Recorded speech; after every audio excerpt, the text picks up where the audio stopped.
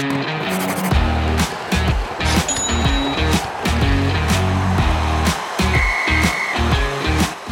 and welcome back to Fantasy Hockey Picks and Bets. I'm your host, DJ Mitchell, here for the post Super Bowl. So now no more football. First slate that we're going to get of action. We only got 4 games on Monday, February 14th, Valentine's Day, if you will. I hope many of you are going to probably be like me, not watching as much hockey as we may have wanted originally, but enjoying some quality time with someone that you enjoy, or if not, maybe some friends, or I don't know, whatever you want to do. But we're here to talk about the 4-game slate. We're starting with the game in Minnesota. I'm wearing my Matt Dumba jersey right now. It's Detroit at Minnesota. Minnesota is a massive favorite here, to be expected, I would say. Detroit's been pretty bad. I think they are bad. And Minnesota at home -230. Yeah, I mean, it's fine. I mean, I think that Minnesota is probably going to win here, and like -230 isn't egregious, I guess, to take. But I don't know if I really want to be putting a ton of money on it. I mean, Minnesota did beat Carolina. Carolina was on a really long away from home streak, and they, kind of had a bit of a scare. Minnesota gets it done 3-2. They're rolling. I mean, yeah, I think it's fine. Over 5.5 at -130. I think this is a fair spot to take the over. I think it's going to get to 6, as I'm already indicating, by the -130. So I think you can maybe be able to tease it up if you want to 6. I think the over is okay. I don't think it's incredibly strong, but I think it's justifiable. But I mean, I think really if you're going to take Minnesota, you might as well take the puck line at +105. They're -1.5. They've been that good, and I don't have a ton of faith in time for this Detroit team. I don't think they're going to really have too much to hold a stick up to for the top 6 in Minnesota, who really did outplay Carolina a bit more than that final score indicated. The expected goals was about 3.1 to 1.8. Their defense is really, really good, which is why the over-under makes me a touch nervous. And I'm not in love with it, because you need Detroit to find a way to score. Last game out for Detroit, they had Zadina, Larkin, and Raymond as the top line in Detroit, and that stuck in practice. Bertuzzi, Suter, and Farabee with the line 2.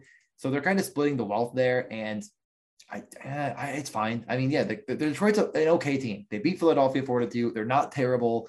They have a few guys I'm really excited about for the future, but overall, not a team that I think has much of a chance here against Minnesota.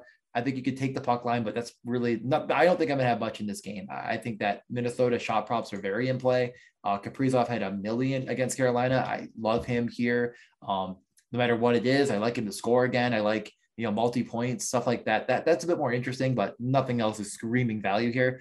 But the next game, Toronto at Seattle.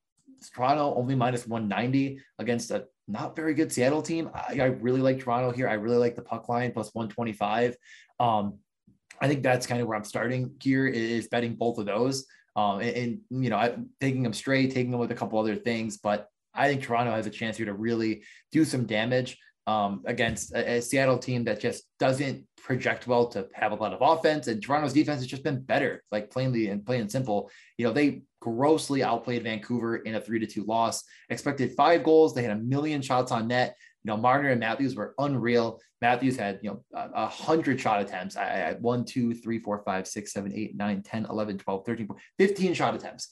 Just insane stuff from him. And I really don't see it being much different. I think that this team is going to go out, roll again. I'm going to be having Marners and Matthews in all of my lineups. I'm going to have Matthew multi-goal game is probably going to make its way into my mix. I love him here a ton, and I have no reason to indicate why they couldn't win by 2 goals. Other than it's on the road. It's the only thing that maybe you could talk yourself into it. Like, I guess Seattle did burn me pretty bad on Friday. Anaheim absolutely smashed them.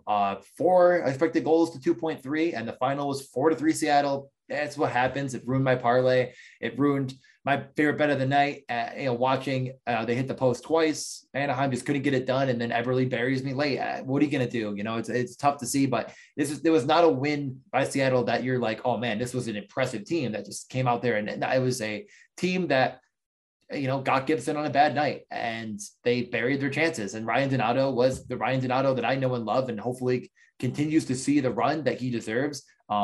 He only had 14 minutes and 2 goals. Riddle you that, but he actually saw a good run on the power play, which is all I really need on the top unit for them to consider him in DFS.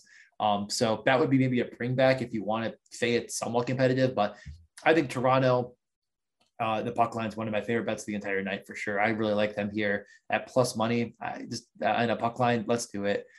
Game 3 is Chicago at Winnipeg. Winnipeg is, I think I mentioned this on the last time we really talked about them deeply. They've been the team that's burned me the most. And finally, since the All-Star break, they've looked like the team that I expected. We saw them, win 5-2 against Nashville. They had a ton of time on the power play. Connor had 26 minutes of ice time. Morrissey saw all of the first unit work. Wheeler had I think 4 points. Scheifele, Dubois. I mean, those 5 guys saw so much run, and they were so good that I really do think you could very easily justify stacking them here against a Chicago team on a small slate. That is what I want in a 4-man stack. So I think I'll make a couple different lineup variations, and because it's gonna be really hard to get a lot of Winnipeg with Marner and Matthews. That just I don't even think could possibly work with the pricing. But Winnipeg isn't insanely, Scheifele 5,800. If you play Scheifele, Wheeler, Connor, and Morrissey, Connor's the one that's going to break the bank for you. And you jam in Matthews. I'm just going to try it out really quickly just to see if it has any chance. Matthews and Marner, and play the cheapest goalie that you can that isn't going to hurt you. Let's just, for sake of argument, say Nedeljkovic. And it doesn't work. So you're going to have to find it. You'll probably take Connor out or Matthews or something there. But those are definitely my top 2 stacks of the night. And we haven't even gotten to Edmonton yet, which I think is a very close third. But on this slate, I do think it's very important that you're getting those.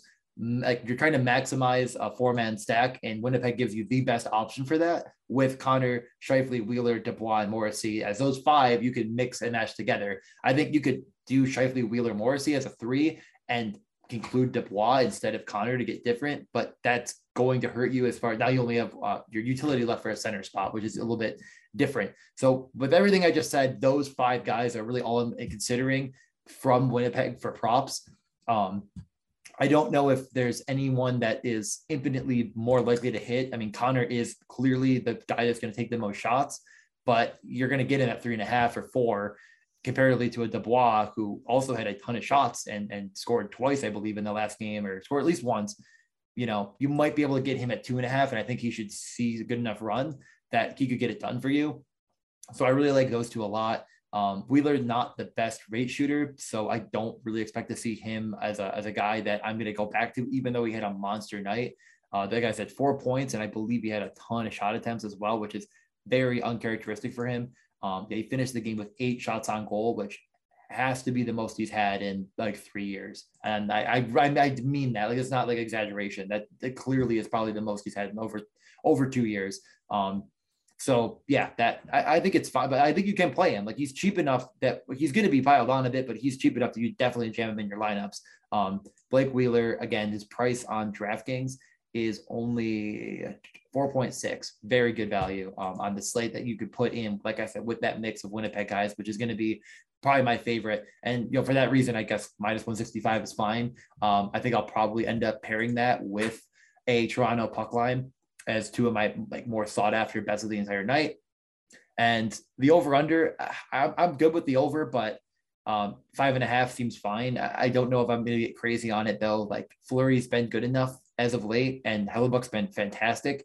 I don't think you have to do it. But if you're kind of hoping the Fleury well breaks again after, it did against St. Louis where he gave up 5, and you go back to that.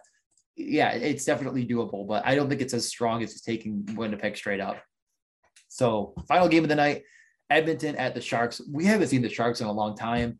They have not played since the All-Star break, if I recall correctly. And I can not even recall, I guess check, but yeah, they haven't played in a bit here. So I'm pretty okay with not taking either money line here. Edmonton minus 140.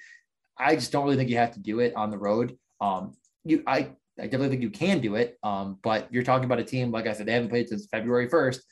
They're at home. It's in San Jose. I just don't think you need to be playing this here. Edmonton's been real suspect as far as betting in any game at all. I do love this over though. Like this is probably my favorite over the entire night at over 6. It projects the best for me to have the most, expected goals, and Edmonton's pace has been incredibly high. So I do love the over here, putting it as my third leg of my favorite 3 bets of the night. So I would take that over touching the money lines here. That seems pretty strong. Edmonton in their last game against the Islanders won 3-1. They ran 11-7, 11 forwards, 7 defensemen, and they gave 2 of those forwards 7 minutes apiece. So McDavid, Nugent Hopkins, Draisaitl, Hyman, Kane, and Yamamoto and Puljujarvi saw a lot of run. McDavid was with Hyman and Puljujarvi, but also saw time with Kane and Draisaitl. So you saw a lot of run with all those guys. The disappointing feature to this was Evan Bouchard, who was still in the first power play, only saw 14 minutes with the 11-7. I think you could definitely try to get Darnell Nurse in the mix if you want to make a 4-man stack and you're fading the Toronto and maybe getting some of the cheaper action on Winnipeg, not including Connor. Like that lineup construction makes a lot of sense for me. But I do think like if you're taking Edmonton, it's really difficult to pin down exactly what you want to do here. So to walk you through it, I think you're looking at the first power play and you're saying, okay, Bouchard, Draisaitl, McDavid, Nugent Hopkins, Puljujarvi. So your best correlation there is McDavid, Puljujarvi to get the 2 men that are 5-on-5 and the power play 1. I think Nurse could see a bit more time on the top unit. Like they kind of seem to split it between Nurse, Barrie, and Bouchard, who kind of all saw time with them, but Bouchard had the most. I think Nurse makes sense here because it's going to get you different. I think he'll be probably, as far as like upper priced players at 5,900, he'll probably be pretty overlooked.